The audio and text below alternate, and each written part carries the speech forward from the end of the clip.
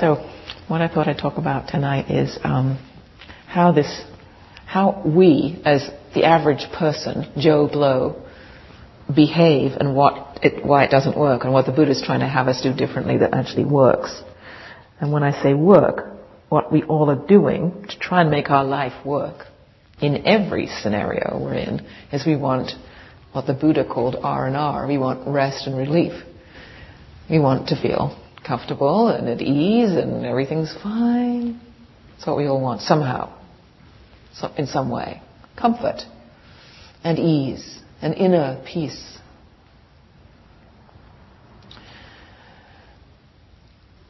So I'm going to describe 3 things that we tend to do, the untrained person, the normal, the worldling, tends to do. We do, one of the things we do, and it's more like a belief that we hold, is that somewhere over the rainbow we will reach a state or a place or circumstances or something where everything will calm down and be just fine. Not just there's this wonderful place, dreamland. What we tend to do is we think that there is stability is the thing. We have this idea that when I just get over this particular little bump in the road, it'll all flatten out and be just kind of no more bumps. Right? Now, I used to think, in my mind's eye, I was always going down a road and there was a bend in the road and there were trees, so I couldn't see around the bend, and it went to the left for some reason. But I never got around the bend, or as soon as I got around the bend, there was another bend. Like there's something else up ahead that I now still have to negotiate, and then it'll be whatever it's supposed to be. But it's up ahead all the time. So we look to the future and we expect some kind of something. We don't really know what it is. Some of us are not very clear. We can't put a finger on it, but we know that we've got to get over something first. And then... So there's this tendency to expect something stable. A stable state, a fine, pleasant, comfortable, stable state that we will reach when we've paid the mortgage off, when we've got enough letters after our name, when the kids have left home, when we've moved, when we've found Mr. Perfect, or whatever the hell it is. So we kind of have this habit to think that there's some sort of state that's a steadiness. We have this tendency of wanting security, absolutely. We're not secure. Life, in fact, isn't very secure. But we want it to be. We want it to be predictable, stable. We don't just want a stability for ourselves. We believe, this is all sort of part of the same thing. We make big, stable facts in our minds out of what isn't so. So, I am a such and such person. Or, this is so and so. Or, we make statements, like major sweeping statements. I'm depressed. I am a this type. Or, she's so something. Or, this job is something. There's actually all that we have, in fact, are moments of experience. But we lump them together and describe them as though they're like a big, steady reality. This is what I'm trying to describe is our tendency, untrained, to solidify things. Solidify the future, solidify security, solidify everything. When we're in the midst of some kind of drama, some kind of emotional thingamy, that's our total reality. Our perception is that this is it. We're always surprised when it passes, and we're just like, oh, I'm over that one. Where did that go? It's like, surprise, surprise, it passed. But we somehow we think this is it in the moment. As probably you know, even though I stopped Maureen from reading it yet again, I worked for 20 years as a midwife. And when women are going through their labor, they kind of, in their minds, think this is it for the rest of their life. It's just going to be relentless contractions, and that's it. And you have to remind them, it's going to end, Like we're going to be all in heaven in a little while. It's all going to be done. Because people are just like, oh, this is it, That's because that's big and powerful, but we just get locked into these states. It's the way we perceive, untrained, that things are much more solid than they are. I'm always reminding people, it's just about this moment. So people try and understand, we get these teachings, for example, we try and figure it out so we know how it is. As though it is something that then, once we get a handle of it, then we'll know, and that's the way it is. The only thing that is about it is real. In this moment, actually, whatever's happening. But that itself is a passing little... There are many, many, many moments. They pass very quickly. Things are nothing like as solid as we make them. This is a tendency the mind has. It wants solidity because it wants security in an unsecure state, in a vulnerable, changing reality. So we keep trying to shore it all up and settle it all down and calm it all out so that we are okay. It's not bad of us to do this. It's just that it goes against what's actually happening, so it doesn't work. That's one thing we do. Another thing we do, and we have probably always done it, I'm sure it's how we've evolved so successfully and covered the planet with so many of us and survived, is we, in our experiencing, we notice, we're looking outside beyond ourselves at things. Chogyam Trungpa, the first Rinpoche to come from Tibet to the West. Spent a few years being educated in Oxford, very brilliant. The founder of the Shambhala meditation system, founder of Boulder, Buddhist University. I'm sure a lot of you know. But anyway, it was slightly crazy, rather radical, extraordinary, brilliant teacher. One of the things he said, he was giving a lecture at in the founding of Boulder those days, in the 70s. And he said, founding of Naropa, he was giving a lecture and he had a blackboard. And he drew on the blackboard a square frame. He said, I'm drawing you a picture, he said. So he drew this, and then he did this. I'll do it over here. A frame. This is a frame, a picture of something in a frame. And did you see? Mm-hmm. So what is it? Then he says, what did I draw? What is this? A seagull. Anybody else? Little squiggly lines. Little squiggly lines. One more. Okay, never mind. You don't have to say. He said, the answer that several people said was bird, meaning bird flying in. And he said, no, actually, I didn't draw a bird. I drew the sky, but there happened to be a bird flying in it. Because what we do is what Maureen did, and whoever it was over here, squiggly line. We don't notice the space. We don't notice the process. We don't notice the matrix. We notice the individual discrete thing. Because if we get the right things, apparently we'll be happy, and if we get rid of the wrong ones, the scorpions and the tarantulas and the enemies and the poison, then we'll be okay. So we need to make sure by negotiation that we're getting the right stuff and not the wrong stuff. So we keep looking at these things so that we can manipulate and get the right ones. So because we believe that if we can do that, then we'll be okay. Because we want to be okay. We want R and R. But we do this. Unfortunately, what happens is that we have believed completely in that strategy. Completely. We invest our utter total reality in this strategy of getting the good and getting rid of the not so good. And anytime we're upset, we blame that there's something that we didn't want happening, or there's something that we did want that's not happening, or that's finished happening, or something.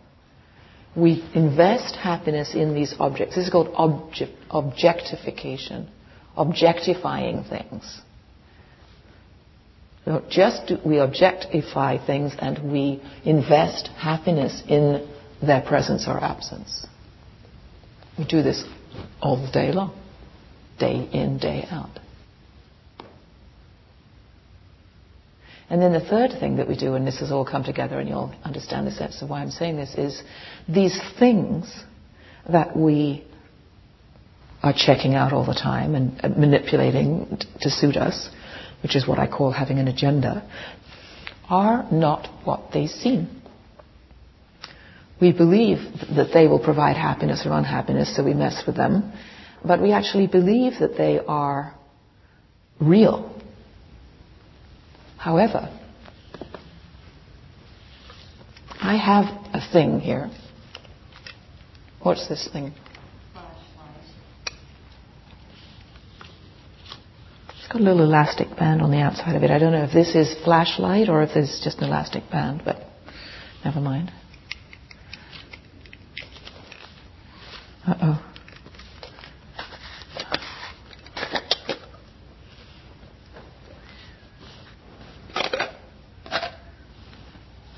What's that? So if I take that part of the flashlight out of the flashlight, is this flashlight? It's a sort of flashlight. It appears to be a flashlight, but it isn't really a flashlight because they're supposed to do something, like flashlight, for instance. So it's a hollow kind of flashlight, or a sort of meaningless kind of flashlight. Definitely useless flashlight. What's that? Is that flashlight? Like if you saw that sitting on a shelf somewhere, would you say, oh look, there's a flashlight? I don't think so. It's a part of a flashlight, if you figured that out, but it's actually just a bit of hollow plastic, really, with a button that slides up and down the side of it. What about this?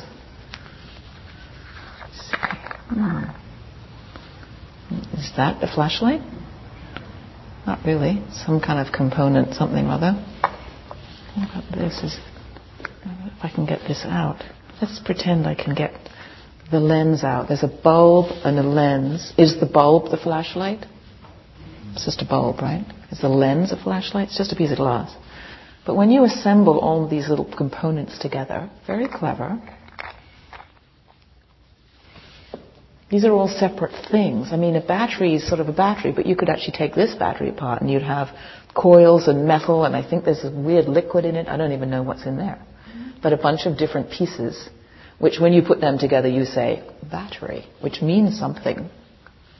When you put battery inside plastic hollow container and screw in glass in round shape and press the button at a certain angle, you luckily get a flashlight. But it isn't really a flashlight. It's a name we've given to the assemblage of these components, yeah? So it's a convenient way of saying, go and get the flashlight, rather go and get that accumulation of black plastic with that shiny glass thing and that white button on the side of it, which is sort of got a battery in it. We call it a flashlight. But it's just a name of, it's a convenient way of communicating. It isn't ultimately that. We've made that thing, actually. It's not even a natural thing, by putting it together and giving it a name. So, like, for instance, I didn't do this, but let's pretend. My son, whose birthday is coming up, I say, I'm giving you a car for your birthday. Let's pretend. But it's in the workshop. Go ahead. So he goes and he opens the door of the workshop, and there are 5 tires, 2 miles of electric cable, 1.5 hides of leather, a bunch of screws and things. And he says, that's not a car. I said, but hey, it's actually a Jaguar if you put it together. Not a Jaguar. What do you mean Jaguar? Jaguars don't look like a pile of nuts and bolts. Put them all together in a certain shape with one of those little lions on the front, and hey, presto, it's a Jaguar. Or take a child. I did this recently to a little child who lives in a community near where I live. It was the winter time, and she was just beginning to speak. She was 2.5, 3, and she had these cute little Wellington boots on. Her name is Tisha, and I delivered her. And so I said, hi, Tisha. She sees me every few days. She knows who I am. She was being a little shy. She was at the age of hiding behind her mummy's skirts and peeking out. And so to encourage her out, and I said, hi, Tisha, nice boots. And she goes, looks at her boots and looks at me and looks at her. And then I just thought, God, there I am doing it. Like making her think that those rubber things keeping her feet dry are boots. Making them a reality. We do this all the time. One of the most obvious ones that it isn't what it is at all, but we use this for our convention is, especially when you're teaching this to children, is you go outside and you look at the night sky and you say, see that? That's the Big Dipper. How ridiculous. I mean, really, that's really ridiculous. Not even as ridiculous as that. I mean, it's just a configuration of stars millions of miles apart, far away from each other, pretending to be a certain shape that somebody interpreted long ago as, actually in Britain we call it the plough, which is also pretty weird. But so what I'm talking about is this third thing we do. We solidify things, we objectify things, we conceptualize things. And the thing about, it's okay that we do these things, but we completely believe that this behavior that we do is reality. That's the problem. We need to do this to some extent. It's how we can say, yes, my car is the black rental Corolla out there. If we need to say that to somebody. So it's a way of moving through stuff. Fair enough. It's convenient. It's useful. It works. But we've invested it completely and we haven't seen really what's going on. What's really going on is different. There's a fluid flow of changing experiences completely beyond our control, random almost, not really, but feeling like that.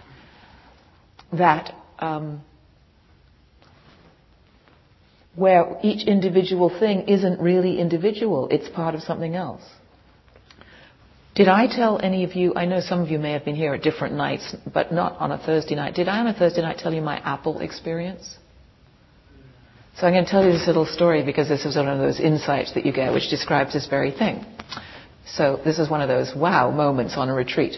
And it was a March month-long retreat at Spirit Rock.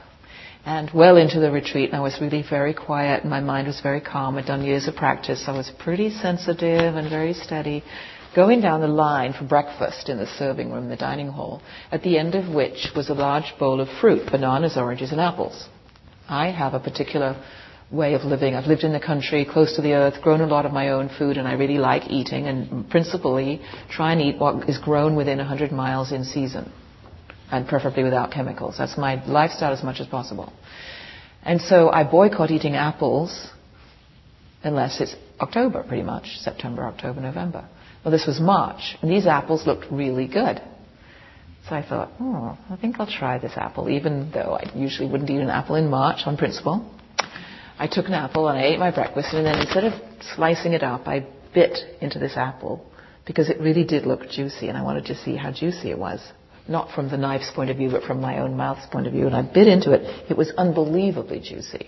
And so I had this, in this a moment, this is what happened in my mind.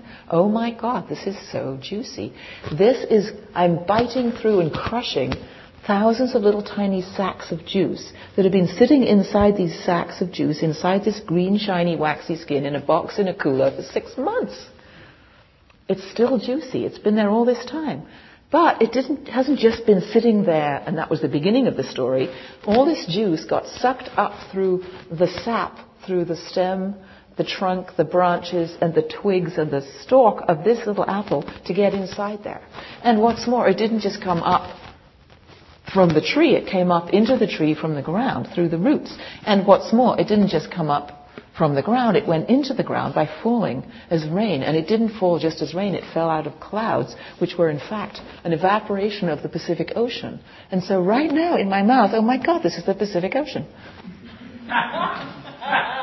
And then in the next second, half second, this happened in a total flash, and this is going down my teeth, and it's going down, trickling down my throat, and it's going into my stomach, and it's going to become stomach acid, and it's going to be absorbed and become intracellular fluid, and it's going to become evaporated out as breath, or it's going to become blood, or it's going to become urine, and it's going to get peed out into the toilet, which will go down to the septic system, and then into the river, and back into the Pacific Ocean. And where in all this is apple? Where does it become heather? Where does it become pea? Does the pea stop being heather when it leaves me or when it's still in the bladder? Where are we all in this? That was like...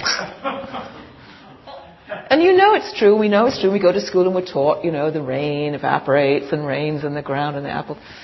But I experienced the fact that any one of those things, sap, cloud, Pacific Ocean, apple juice, blood, is just concept that we've put on a particular slice of this flow of fluid and believed it was a thing. And forget the fact that it is an apple in a round, shiny thing full of crunchy juice.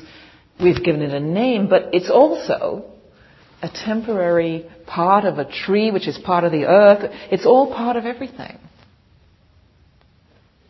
And we forget that part. And we get all caught up in the relationship, but that's a nice apple, this is a sour apple, this apple is rotten, how dare you sell rotten apples, and we get into a fight with the store owner or something. We're forgetting the rest of it. We're seeing things out of their context, out of their matrix, out of the big container of life. And then we struggle with them because we want this and we don't want that. If we stop for a minute and look really closely, we start seeing this interconnected big picture. And it isn't just about apples, it's about egos, it's about personalities, it's about myself. Like, what am I? So when we do this practice of looking at this moment's experience, what's actually happening rather than my conceptual version of, things start dismembering themselves. It's like we start unpacking a concept, an object, and we start seeing all the components. We're not trying to, we're not analyzing, we're not trying to figure it out, we're just looking. But as we look, we see.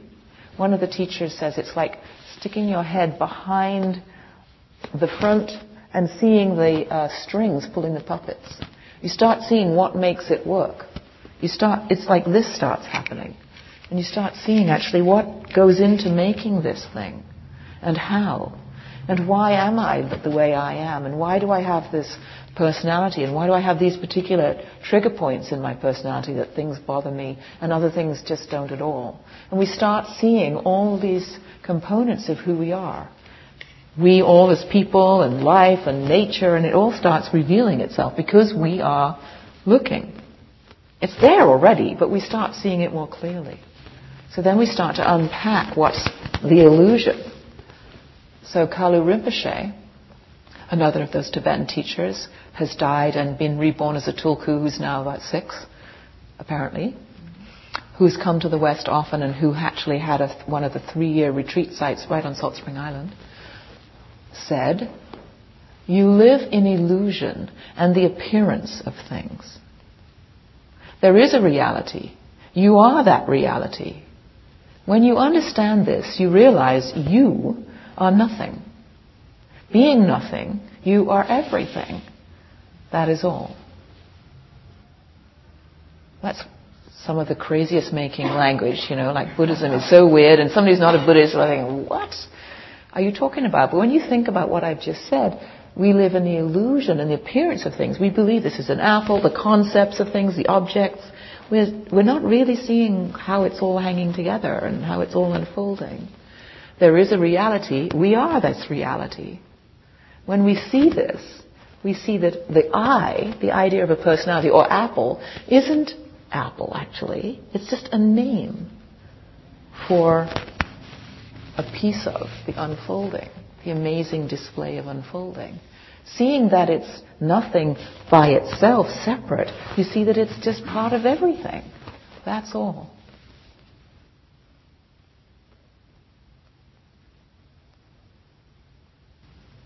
This pure mind shines forever with the radiance of its own perfection. This mind is the Buddha. And there is no distinction between the Buddha and ordinary beings, except that ordinary beings are attached to forms. And thus seek Buddhahood outside of themselves in these forms. By this very seeking, they lose it. Luang Po, Chinese. The Buddha isn't even a person's name. It's simply awake, awakeness. The Buddha had an awakening experience. Siddhartha had an awakening experience, was walking down the road fairly soon after, radiating love and joy and bliss and R&R, and a person said, "Are you a normal person? You look pretty amazing. Are you a person?" "No, not a normal person." "Are you a god?" "No, not a god." "Well, what are you?" "I'm awake," was the answer. But I am awake. Awake is translated as Buddha. So this awakeness is the thing that we know we all would like, because we know that's what R&R is. That's the feeling of freedom, of ease, of nibbana. Freedom from being trapped in the small form reality that we mostly have. But because we look for Buddhahood, for freedom, for awakeness in these forms, because we objectify and conceptualize everything, and we think that when we get a certain of them all lined up, our ducks in a row, then, well, we lose our Buddhahood because it's the matrix. It isn't the bird in the sky. It's the whole thing. But we don't know how to look at that. It's like we look and see wrongly. I often think of this. There was a little craze there a few years ago for those sort of 3D images. You know, those funny little repetitive patterns. And if you just messed with your eyes a bit, suddenly you see a dinosaur or something. You know. My dentist has one on the ceiling. You know, so you spend hours trying to focus your eyes. It's kind of like that. It's just perception. There's nothing different except that your perception shifts and you see the whole picture instead of just the pieces that you normally see. That's all freedom is. It's a shift, a little tiny shift of perception. When I see that apple isn't what I thought it was at all. I've seen it differently. It's life. It's earth. It's stardust. It's me. It's us. It's just a shift of perception. It's still got a waxy green thing called a skin on it. It's the same, but it isn't really the same. At least I can see more. So that's what happens by practice. And when we see more truly how things really are, we don't get so attached to having to rearrange it all to suit us, because we realize we can't. We can somewhat. But oftentimes we can't, or if we do, it'll just shift again, because everything is so subject to change, because there's so many forces on everything. So we start seeing the flow and the change, and in that we start seeing not just that it flows and changes, but that it flows and changes because other things keep changing to make it change. It doesn't just change randomly. It changes because something happens. The sun begins to go down, and so the temperature fades, and so the sweat stops happening, whatever it is. It's all part of this dance.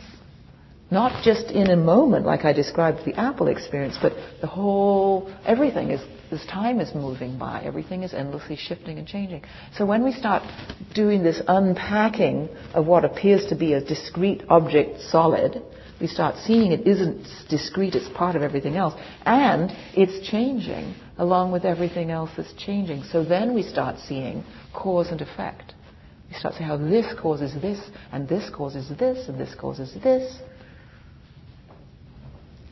And how everything causes everything, and how we're all so interrelated. We start to then discover we're actually much more of a big family than we thought we were.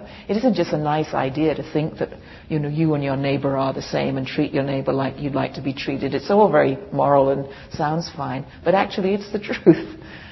We're much more alike than we're not. We're much more connected, but we forget the connection part because we see you as separate from me, and I like this one, and that one bugs me. And we aren't seeing how we're all.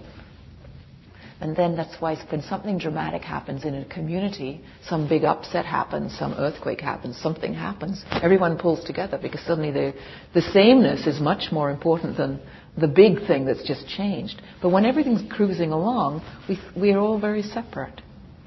Which is why upset brings people together, and then, suddenly you're among friends when you were among strangers before. It's the weirdest thing.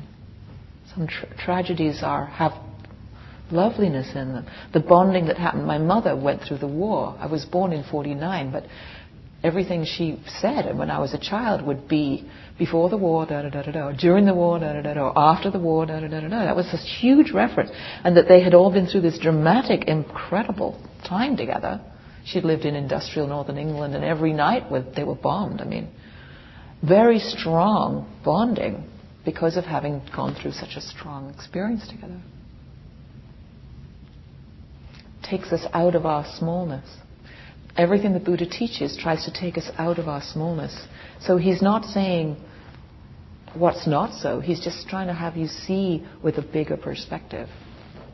And when we see with a bigger perspective, when we see much more the whole show, then we don't contend with it. We don't get stuck in manipulating it. We don't get attached to it having to be a certain way, because we see the lawfulness of why it is the way it is.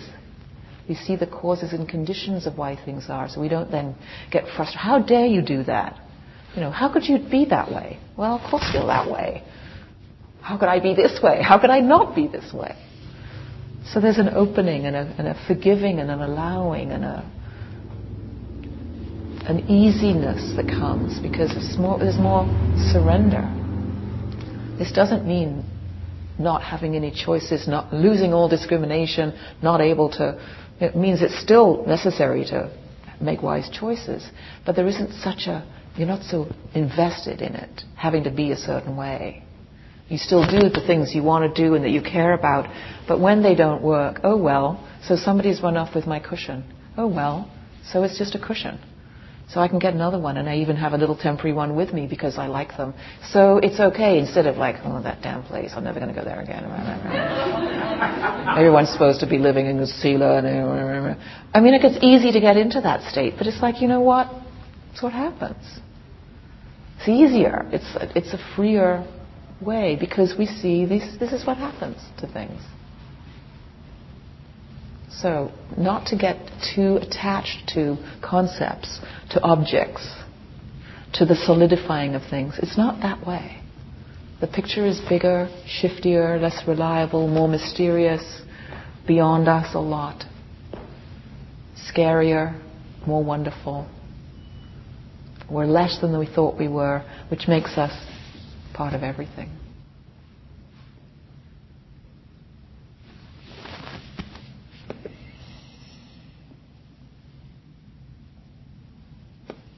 That'll do. So, thank you for listening. And we have quite a few minutes, so I'd be delighted if anybody wants to discuss any of this, or if this brings up any kind of questions, or please feel free to participate. I would like to say that since I started meditating, when I have a plate of food in front of me, even if it's just a salad, I think of the lettuce, how it got to my plate, all the process that it took to get there, and all the hard labor for somebody to work the land, and even before that, too, the people who decided to buy the land. That's right. So it's so incredible. That's right. It's endless. Yes, and it also makes you appreciate exactly where you have more. Exactly. And that we're all connected somehow. Exactly. That's right. That's right. It's such a lovely thing, especially when we eat. Because we so often don't notice when we're eating. We're busy somewhere else in our minds. Right. Yeah. Yeah. Pay attention. Yeah. That's nice. Heather, concerning your pillow, now being connected, I feel so embarrassed, and I feel so sad, and I feel so angry. I do that a lot, but I do. How could this be? And which is coming all this way. How could this be? This happened. Well, they weren't here. They were over. I stashed them all over on a chair there because I was supposed to take them with me to go to San Jose yesterday, and then we were having lunch. We had a half-day practice period yesterday morning, and then we had lunch, and I put them over there and was having lunch and talking and interviews, and then I left, and my mindlessness, I left them all on a chair together. And so then other people have been here since yesterday lunchtime, and so they were sitting there, and somebody had dried it out or whatever. I have no idea.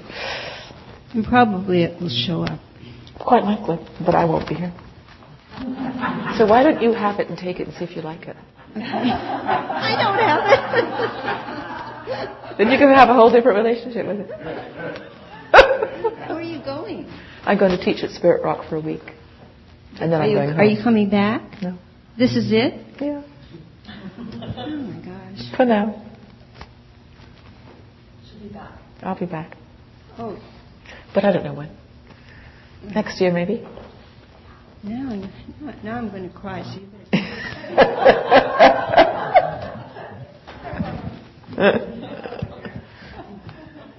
You know, what you said, though, is like, we're all of it. I can't quote this well enough, but there's some beautiful, I don't even know who said this, but something about how can we basically blame and criticize the evil doers when evil runs right through everybody's heart as well as good. It's like, you know, we're all just examples of humanity which does sweet things and not so skillful things and greedy things and so on and so forth. Like, it's not like it's separate. No one is really separate.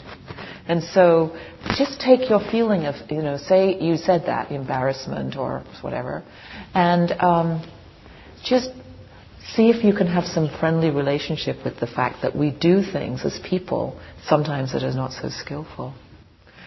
Often because we don't realize the impact.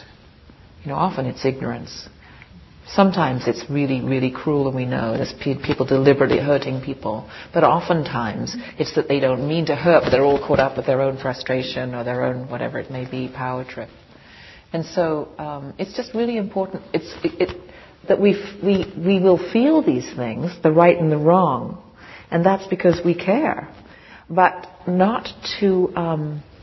it's just useful to take an experience that's not so pleasant, anyone, and practice with it, which means to say, oh, yeah, this is what happens when you're human. These are part of human things.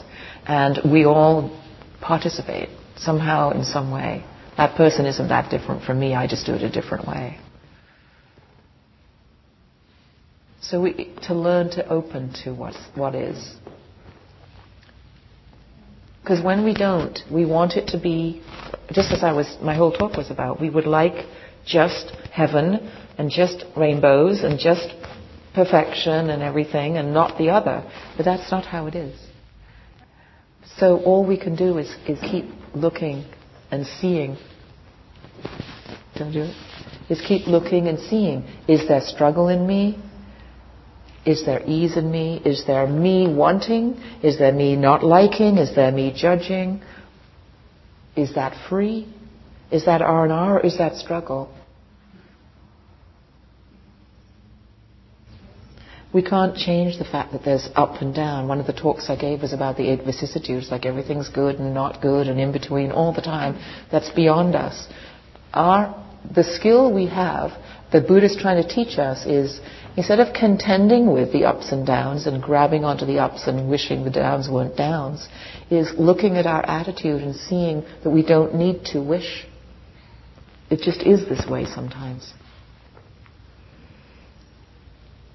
It's our wishing, as it says in this little quote by the Wang Po, it's our wishing that gets in the way of our Buddhahood. So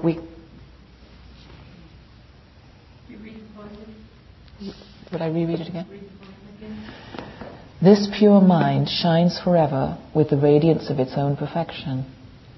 This mind is the Buddha, and there is no distinction between Buddha and ordinary beings, except that ordinary beings are attached to forms, and thus seek Buddhahood outside of themselves in these forms. By this very seeking, they lose it. So if we look at, that shouldn't happen here, we don't want that to be happening, we're looking outside of ourselves at the form of behavior. So look instead at our attitude. If our attitude is one of contention, we're not happy. If our attitude is one of like, this is what happens sometimes, there's perfectly good reasons for almost everything, we find peace.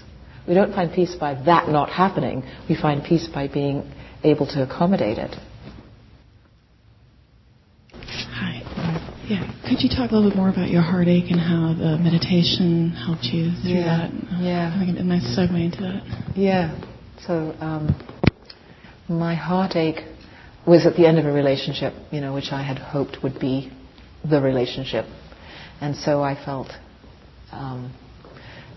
afraid that I was going to drown in the abyss of misery of heartbreak, and so I had enough experience from meditation to know that there's a kind of grounding and a calming, and so off I went. And my experience was that even though I wasn't listening to the instructions particularly, or the talks or anything, it took a while to be able to let them in, by being able to be with myself and just be with my pain and just sit and be quiet, even though I was a lot of the time, majority of the time, rolling in the, oh, what if, and maybe, and what did I do wrong, and how could I, and how could he, and all this. Just being able to have the time to not have to deal with anything else and just to be settled without the stimulus of anything and just sitting quietly for hours a day with my own stuff. The experience was that the drama, I got used to it, I began to accommodate to it, I began to able to go like, oh, this is so hard. I began to be kind to myself. And the experience was that instead of feeling like I was about to step off a cliff and fall into this abyss, there was this kind of murky, shadowy, unhappy part of my life over here. But I remember really clearly, and this is a long time ago, I remember really clearly feeling at some point in several days, oh right, my feet touched ground. It's almost like I was drowning, I was out of my depth, and suddenly my feet seemed to touch ground again. And there was solidity and it was okay. And there was now this problem in my life over to the side, like a dark corner that I could go into and be miserable, but it wasn't about to swallow me up. It was just the effect of being with what was going on for myself and giving myself the time and the space to experience it. Not running away, not fighting, not begging and pleading, crying, which I'd been through. Just being with it. So because the setup of the retreat made me just be with myself and my stuff, I then was able to let it in more. And then it had that feeling of like calming. Felt more grounded. And so, yeah. Is that helpful? I mean, I didn't do a lot. I just stayed with it. But it's like I didn't go off to distract myself. I went off to be with pain. And there I was with it.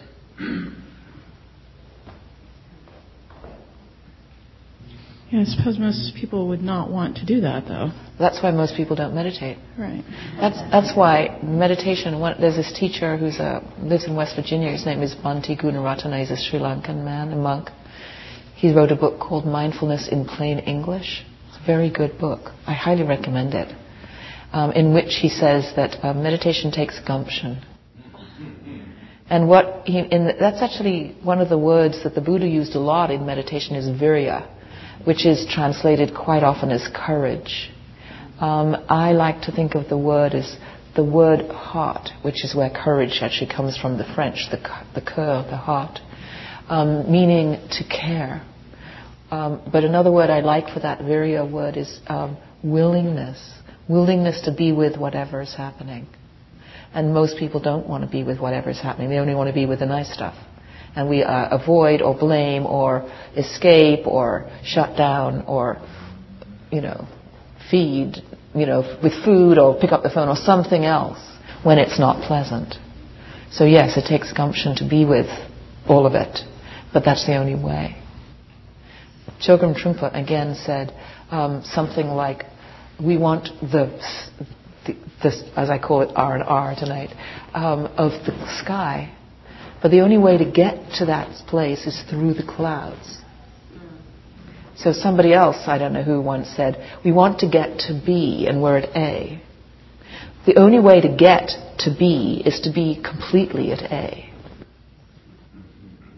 It's like the stuff itself is how to be. If we look at the stuff itself and we see the struggle that we cause by our wishing, for instance, then there's some ease. But we don't look at ourselves. We look at these objects out there and chase them and get mad at them, and it doesn't work. which is why we usually eventually come sooner or later. Amazing when we're younger that we come sooner to a spiritual path, because we realize that actually that strategy is not enough. It sort of works, but not really. Anyway, my question is about curiosity. Yeah.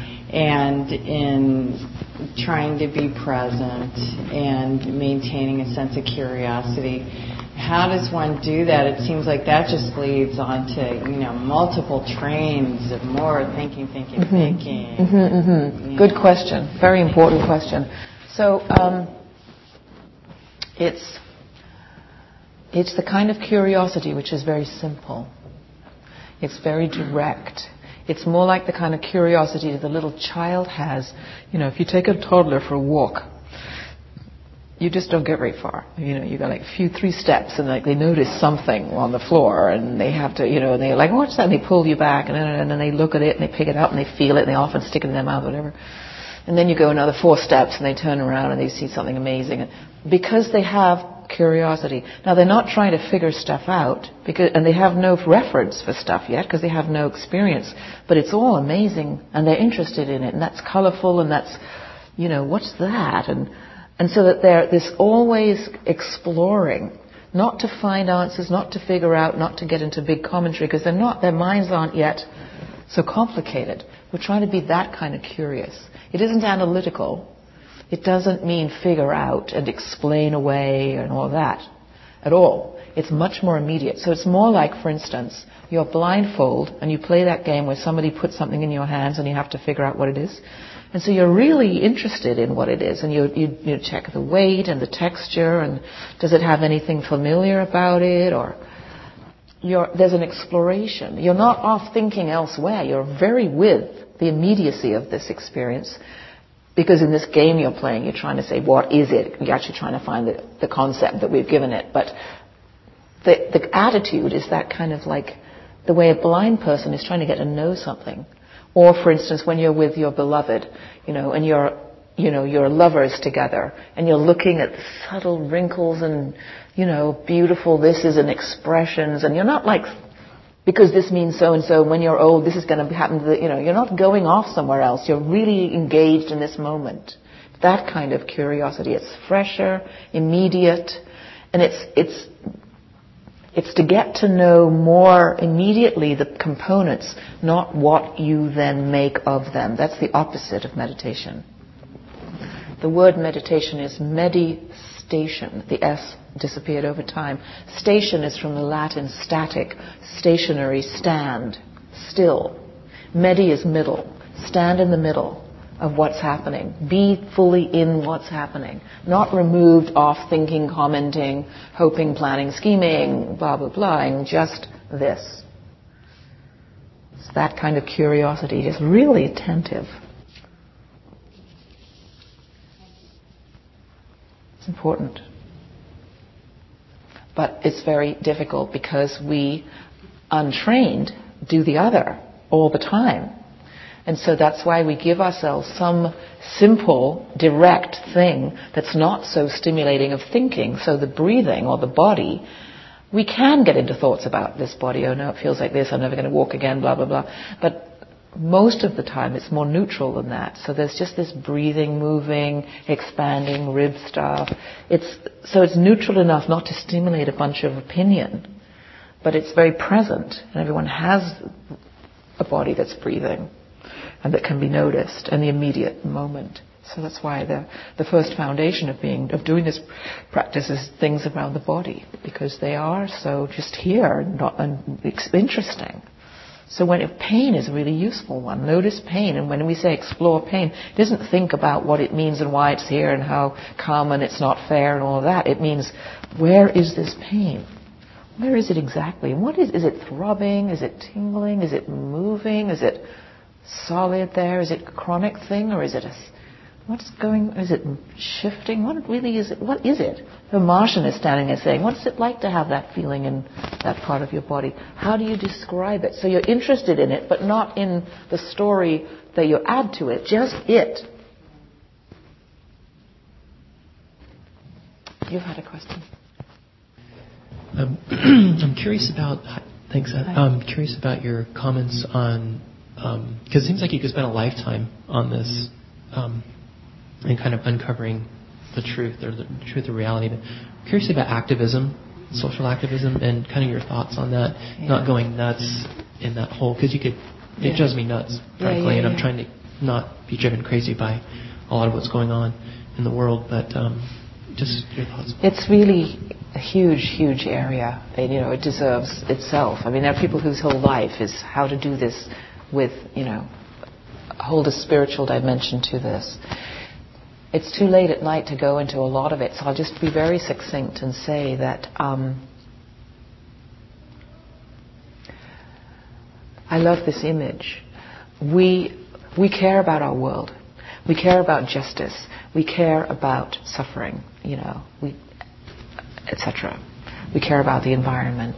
We care about our children and what they'll inherit.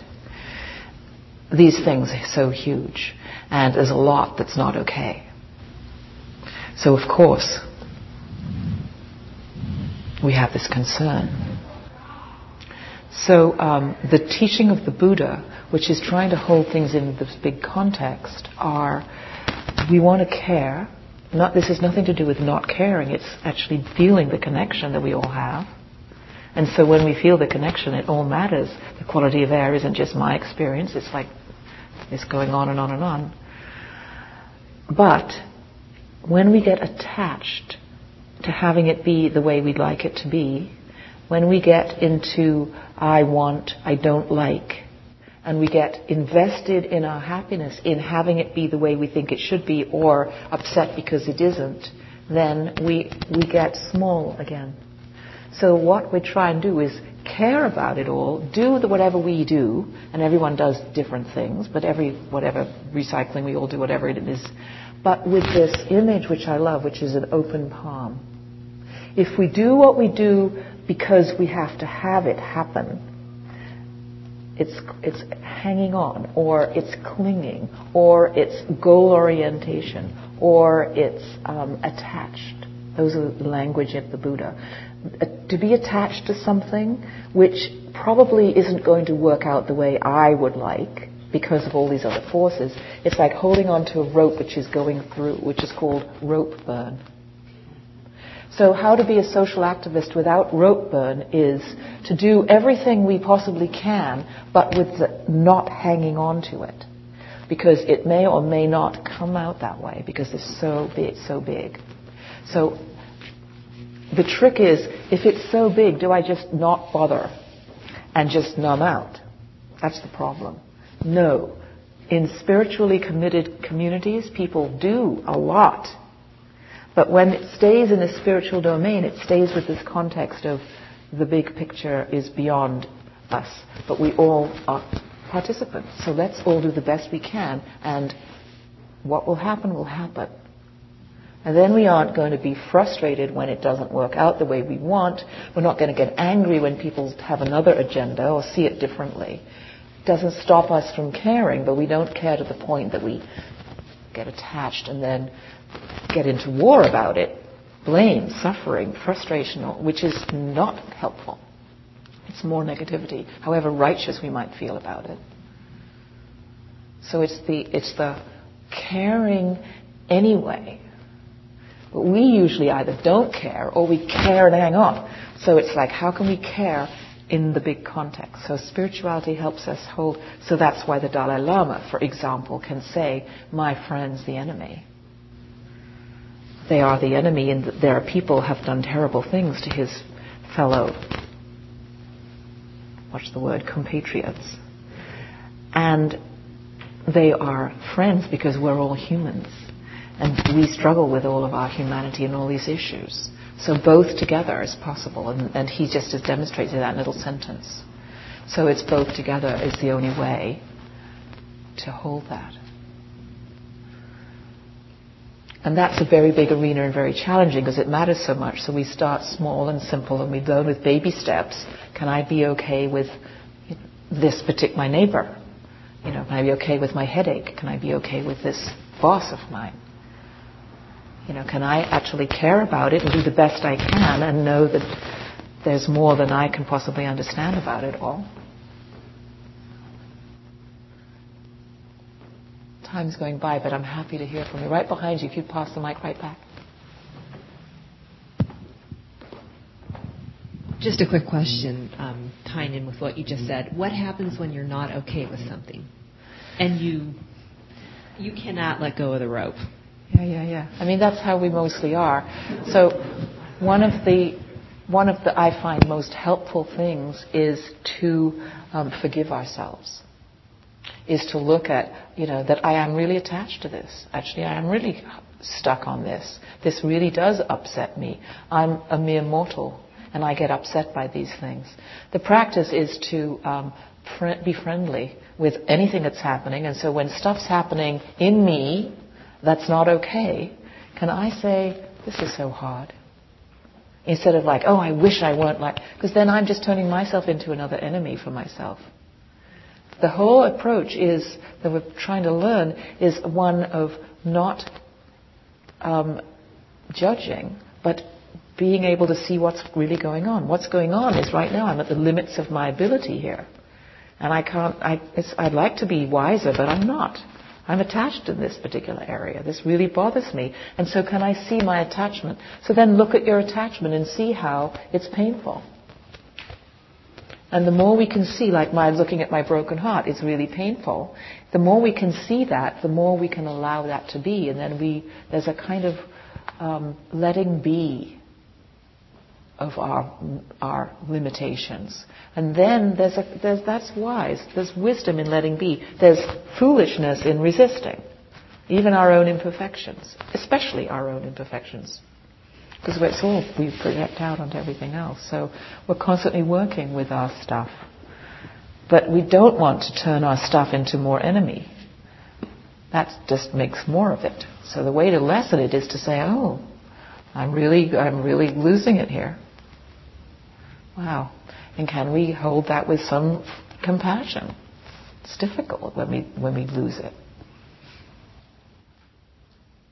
Is that helpful? Metta is the answer in one word. Friendliness to ourselves, Friendliness to everyone, whatever they're doing. We're all just people, right? We all have these limits. Okay, we could go on happily. I'd happily go on, but I don't imagine you would, so we'll end our evening. Let's simply, before we stand up, dedicate our practice. I just love this as the end of the evening. So we do all this, think about this stuff because we care about our world. It's like a radical act. And so whatever understanding we get, whatever clarity that comes clear, whatever ability to be a little more with whatever's happening, to not hang on, this will benefit not just us because we aren't isolated, this will benefit our world. Any wisdom we gain will infect how we relate to any and everyone around us. So we do this practice knowing that it's of benefit to everyone, but we actually deliberately do it, keeping in mind this big picture for this whole world. People, friends, neighbors, family, bugs, birds, seagulls, whatever beings and creatures there are, may all beings be safe and protected from harm. May all beings be truly happy, deeply peaceful. May all beings be as well as it's possible to be. May all beings love and accept themselves completely, just as they are. And may ultimately all beings live with ease and well-being from complete understanding.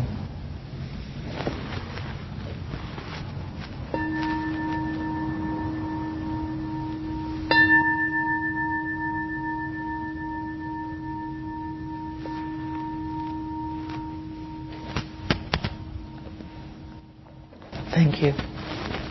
Good night. See you somewhere, sometime.